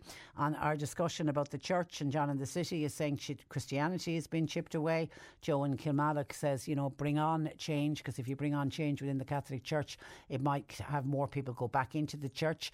Martin in Fermoy says the reason nobody goes to Mass or church anymore is the simple fact that people are copying on. It's all false, says Martin. As for women priests, well, why not? Nobody believes anymore, says Martin, who adds, I certainly don't. Well, that's you, Martin, on your own. There are other people who very much believe in the Catholic Church and in Christianity, but as they say, each to their own. Hi Patricia, it's modern to be against the Catholic Church at the moment, but yet you will have young couples using it for baptism, for First Holy Communion, for confirmation and for marriages if it suits them. I feel there should be no Mass for those people who do not attend all of the other sacraments as well. And I still remember being at a First Holy Communion Mass a couple of years ago, and the priest actually on the altar rails saying to the children, it was a Saturday Mass, saying to the children, this is your first Holy Communion, let tomorrow, Sunday, be your second Holy Communion, and please come back to Mass tomorrow. And there was a special, he was saying the 11 o'clock Mass in the morning was going to be a special one for the children who'd made their communion, and if they wanted to come along, the girls in their dresses, the boys in their little outfits with their rosettes, they'd get a very special welcome. And then at the end of the Mass, he said to the parents, great to see a full church today, and it was lovely to have your children, and everybody turned out so well. Please don't wait until their confirmation to come back. And the family member who I was with at the First Holy Communion Mass took their little fella along to the 11 o'clock Mass the following day, and only 4 children showed up, and they said their heart bled for the priest, because he'd made such a big push and effort to say please come tomorrow. Now I know people will say, maybe the families had something on. I appreciate that, but out of the large number that made their communion, I thought only 4 showing up was really almost like a kick in the teeth for the priest. And it seems many of them won't be going back into the church until their confirmation, so that's been going on certainly for quite some time. Now on this whole God and the gender neutral, and should we change what the Church of England are looking into.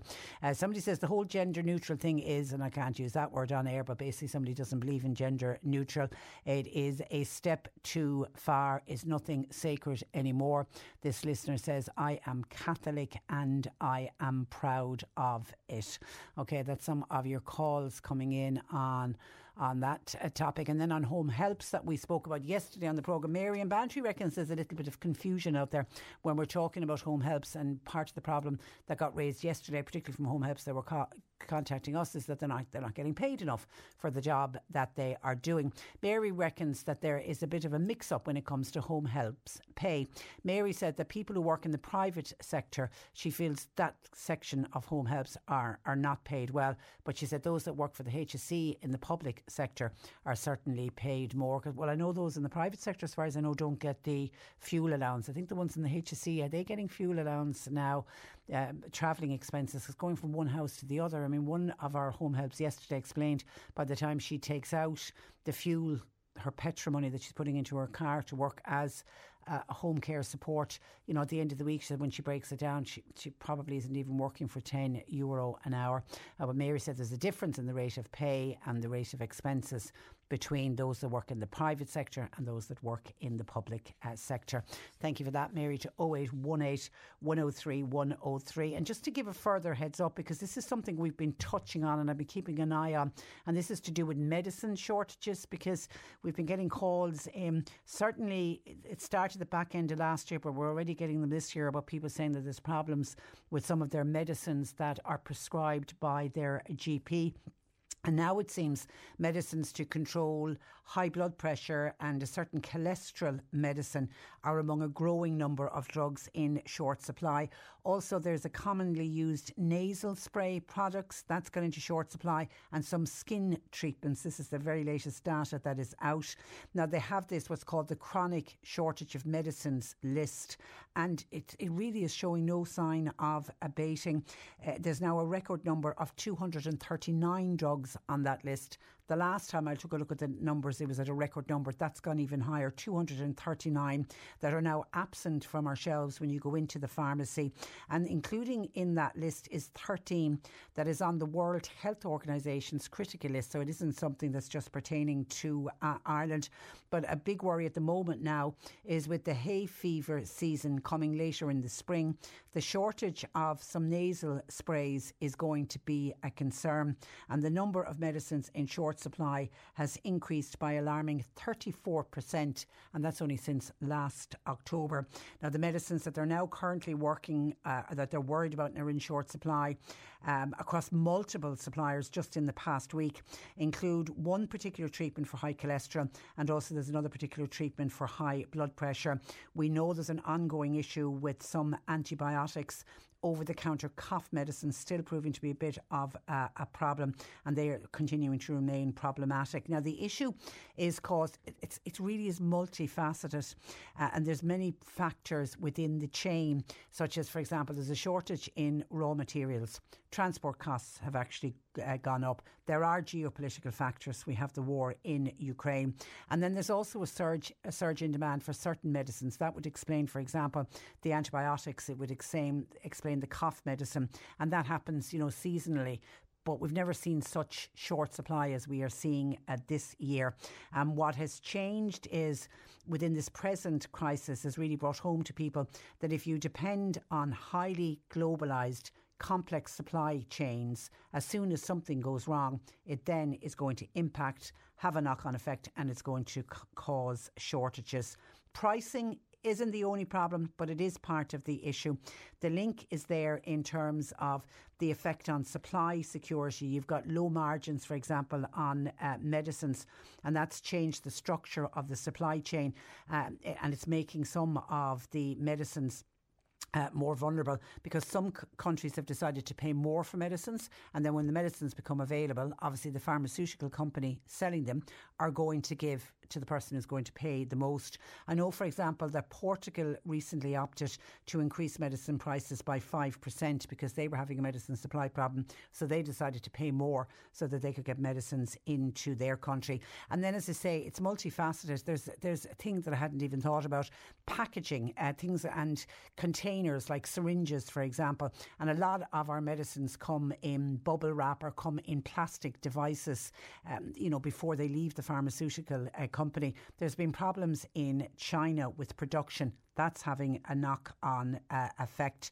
And the manufacturing of our medicines is complicated. So obviously, undoubtedly, there'll be supply chain reasons for some of our medicine shortages.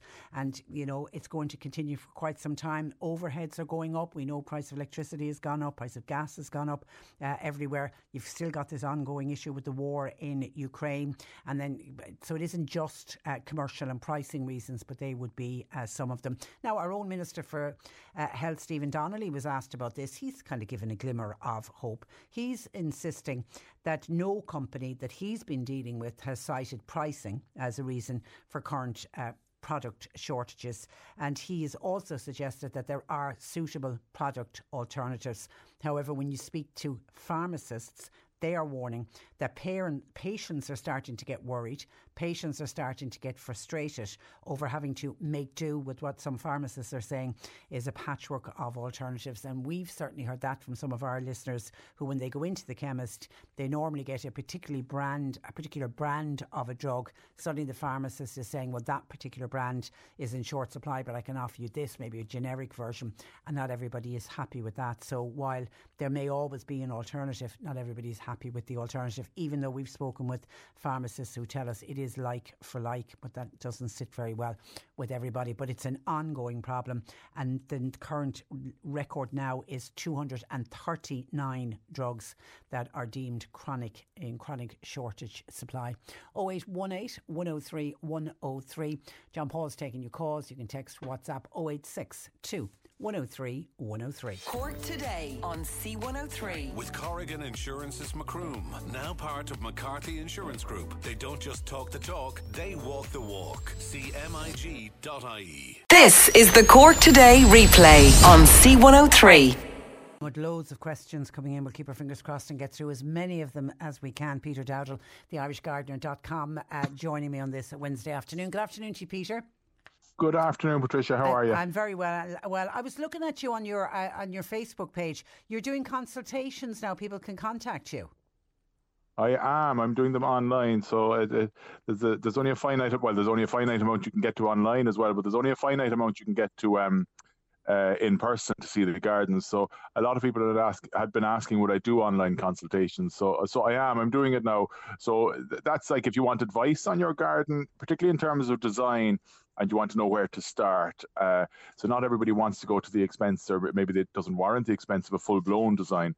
So maybe a chat through would be enough, or maybe it's the first step in the design process. Or even if people want to ring and we put away an hour and we kind of go through any questions they have in their existing garden. So you can find out all about it anyway on the irishgardener.com. You'll see it. Okay, good luck with that. Okay, let's get straight into questions. Anne in Fermoy was on and wants to know, I've never heard of these before, she wants to know, can she divide Noreen's bulbs? What are Noreen's? Nearly Noreen's. They're not Noreen's, they're Nerines, I imagine. Nerines, okay. So you do know them. I'm sure you know them, Trish. They're a lovely pink flowering bulb. They're lovely because they flower kind of at the end of the summer, really, into the autumn. They've been flower right into December. Sorry, with all that, what was she asking? Can you divide them? Yeah, can she divide them? Yes, she can. That's how we kind of propagate all bulbs, is by dividing. So in the same way that you would with daffodils or anything like that, you'd divide the Nerines. So you'd lift them, where are we now, March? Yeah, you'd lift them at this time of the year. Or sorry, we're February, I'm a month ahead of myself. Lift them at this time of the year. And you could plant them out again straight away, actually. You don't need to leave them out of the ground. Just divide them and replant them. But yeah, you could do that, absolutely. And it's a great way of bulking up the numbers.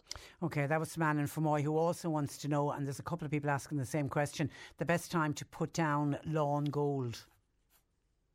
The lawn gold works I think it's from memory, the soil temperature has to be 9 or 10 degrees. Now, it's probably not far off that at the moment, but normally the advice would be to wait till early March. So I would give it another few weeks, and at the same time, because nature, it doesn't behave itself all the time. So do pay attention to the temperature. But if it's a good warm March, then you should be fine from March on. Absolutely.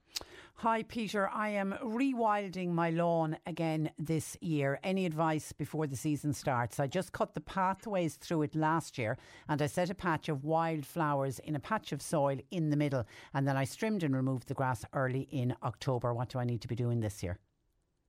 Do you know what? If you're just rewilding, Trish, less is more. You do nothing. Let it go wild. Let nature take over, and let nature see what species she's going to throw up. So it really is a case of less is more. Trim the paths, absolutely. If you want to pass through it, cut them. Cutting it down in October was great, and ideally when you cut them, when you trim it, if you like, in September, October, ideally you'd leave those trimmings on the ground just for a few weeks, so the seeds can go back into the soil, and then remove them. So I'm not sure if she did or not, but whether or which, it's not the end of the world. But really, yeah, if you put wildflower seed in there, but even if you just stop cutting it, and this applies to every grass area, if we just stop cutting it, you'd be amazed to see what species are in there. Okay, Mike in Bantry has something, I think, is it pronounced ecumon? It got burnt during It got burnt during the last frost. Will it recover? Or Mike says, will I just get a new plant altogether? It's that is one of time will tell, Trish. So Echiums are native to South Africa. They're a stunning plant. They are hardy in Ireland to a degree. So when they do get hit with the frost, it really is a question of wait and see. Like they will go quite brown and nearly black from the frost. But I can't say, unfortunately. Now, the only thing is that we did have a cold spell. We had a couple of cold spells this winter so far. It's not over yet, of course. But they weren't prolonged. So like most plants can cope with very low temperatures if it's just for a day or two. But if the damage occurs if it's for longer than that. So I would keep my fingers crossed. I'd be quite optimistic that it should be okay. But honestly, there's not a way of knowing until wait and see if it comes back or not, comes back into growth or not. Back to the patience of a gardener. And Helena says, hi, question for Peter, please. Is it too late to trim back bushes like red robin and azaleas and other bushes because they've started to grow again? No, it's not too late. They have started to grow because it is mild. It is quite mild for the time of the year. So you're sacrificing a small bit of the growth. So it's kind of a balancing act at this time of the year, Trish, because when you cut them back, you're promoting more new growth. And then if we do get a frost, which is very, very likely still in February and March, that new growth is susceptible to, it's very tender, so it's going to be vulnerable to frost damage. But I wouldn't be too worried about that because frost damage, at this end of the year, coming into the spring, should be quite superficial. So I would err on the side of cutting it back. You're certainly not too late.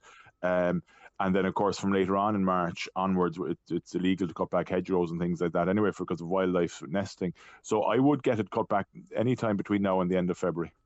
Hi, Peter. I'm planting a bare root hedge at the moment. Hawthorn, crabapple, hazel, etc. Many of the plants are over 2 feet high when planted.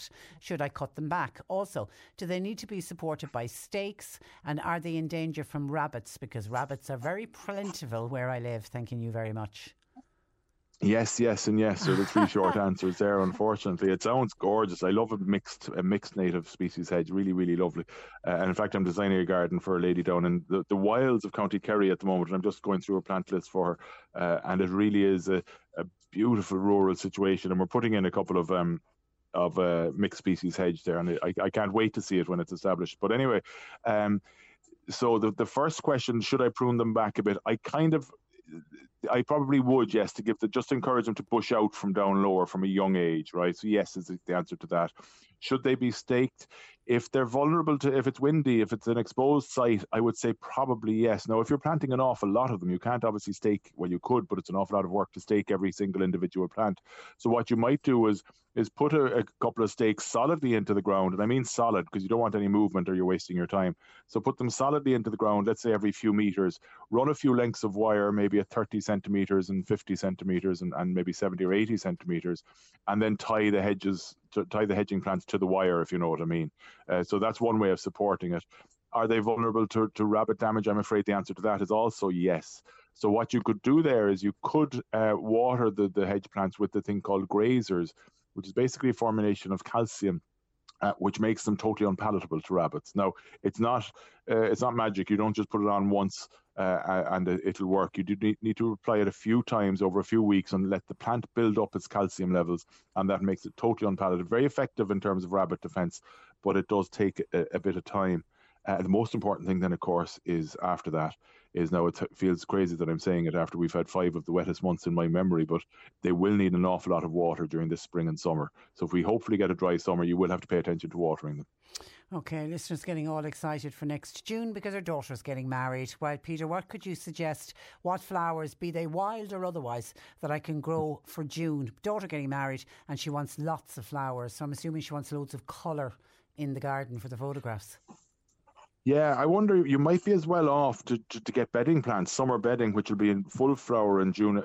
Without seeing the garden, it's hard to say. So whether we're looking at shrubs or perennials or bedding. And I think the best thing to give impact, and I mean quick impact, like, so if you want to plant them, well, not now, it's too early, but if you want a real massive colour for June, you probably can't look further than summer bedding plants. So depending on what colour scheme you want and which ones you like, but you could look at things like petunias, lobelia, anthuriums, depending, there's loads into the garden centre in early May, late April even, and fill up with bedding plants, and that's what's going to give you the best bang for the buck by June.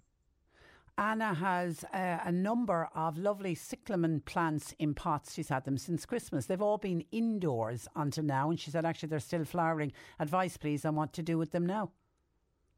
Well, depending on which ones they are, they could be an indoor variety. So the cyclamens that we use for bedding plants, if you like, the kind of Christmas and winter bedding plant cyclamens, I'm going from memory now, but I'm fairly sure the species is Persicum, cyclamen persica, I think. And it's not really hardy in the Irish climate. It is in the countries where it's native to. It's native, I think, to the wildflower, the rainforest of Madagascar, believe it or not. And I believe they're stunning. I've never been, but I believe they're stunning in the wild. But they're not hardy over here. So, and then you have the bigger flowering and the bigger leaf ones, which tend to be the ones that we grow as houseplants over winter. And they're certainly not hardy. So I would say that the cyclamens you have aren't going to tolerate our outdoors, I'm afraid. So I would keep them growing as a houseplant. And if they're still flowering and still doing well indoors, you don't need much advice from me. You're doing it right. Err on the side of underwatering. They will droop if they get too dry, and they'll have plenty of time to recover. So err on the side of underwatering and keep them somewhere kind of with a good amount of sunlight, but it doesn't have to be direct sunlight. Okay, and Anna also wants to know about fruit bushes and apple trees. Do you feed them now? Is now the time of the year to do it?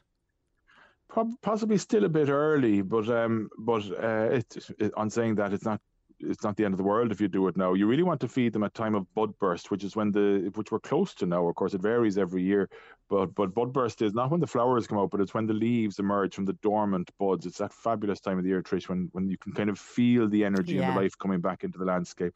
That's when you start feeding them. And I would be feeding them the fruit bushes and things like that with a sulfate of potash or any good kind of organic high potassium food. Even your own homemade compost or a worm tea. If you have a worm composter, the liquid that comes off it, feed them with that or something like sulfate of potash to promote blooming and then obviously to promote fruiting afterwards. I cannot believe that's called worm tea, that water that comes off of. You do like your worms, don't you? Hi, Peter. Is it okay to cut back hydrangea now and to prune roses?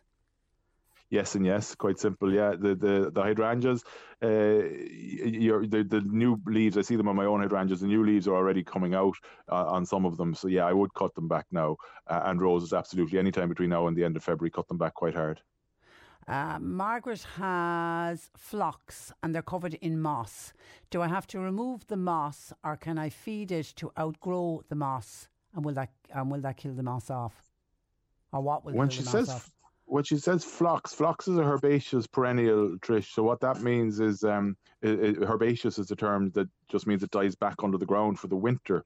So I'm wondering if we got the right plant, because it's like you wouldn't see the phlox at this time of the year. Yeah. So if there's moss growing kind of around the crown of the plant, if you like, around soil level, it should be fine, but it'd probably be no harm I wouldn't spray it or feed it or anything like that. I would just go out and with my hand, I would just physically remove a bit of the moss. You don't need to remove every last bit of it, but just remove a bit of it just to allow those buds to emerge from under the soil again.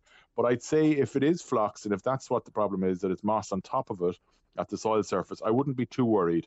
But just move some of it physically, as I say. Okay, and advice to train a rose for a trellis. Trying to grow a rose for a trellis on a wall this year. Do I not prune it back, or what do I do?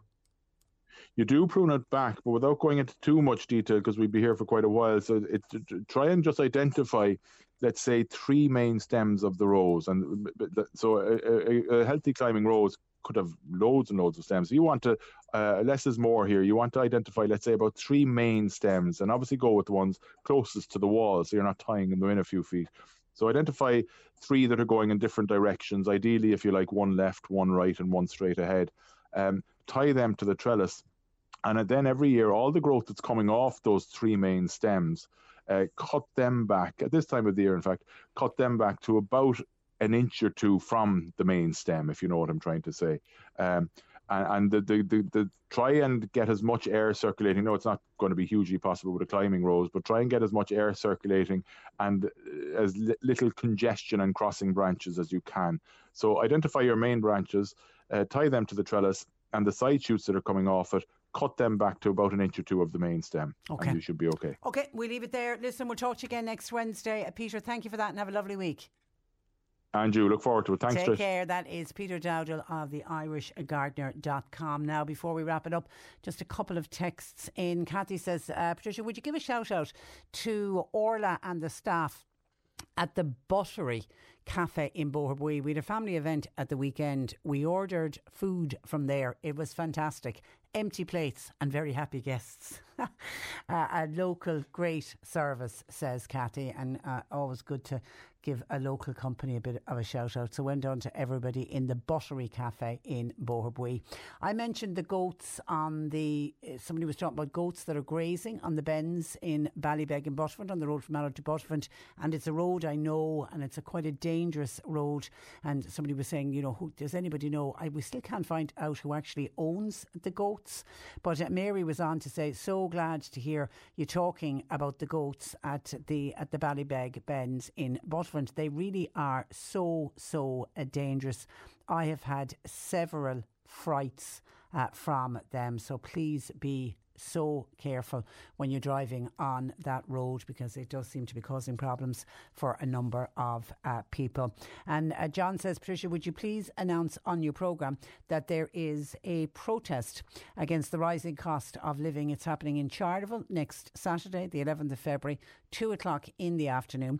Now, it's starting at the graveyard and then marching through the town. And the message from the people who are organising this protest is, please shop local, support local jobs and save local businesses. And they also are at pains to point out that this is a non-political protest, and that's happening in Charleville next Saturday at 2 o'clock in the afternoon. Somebody else is wondering, do Home Helps do any cleaning for their clients anymore? As far as I know, they don't, because they're highly trained when it comes to personal care and looking after the person, but I suppose it's up to the individual arrangement that you have with your Home Help.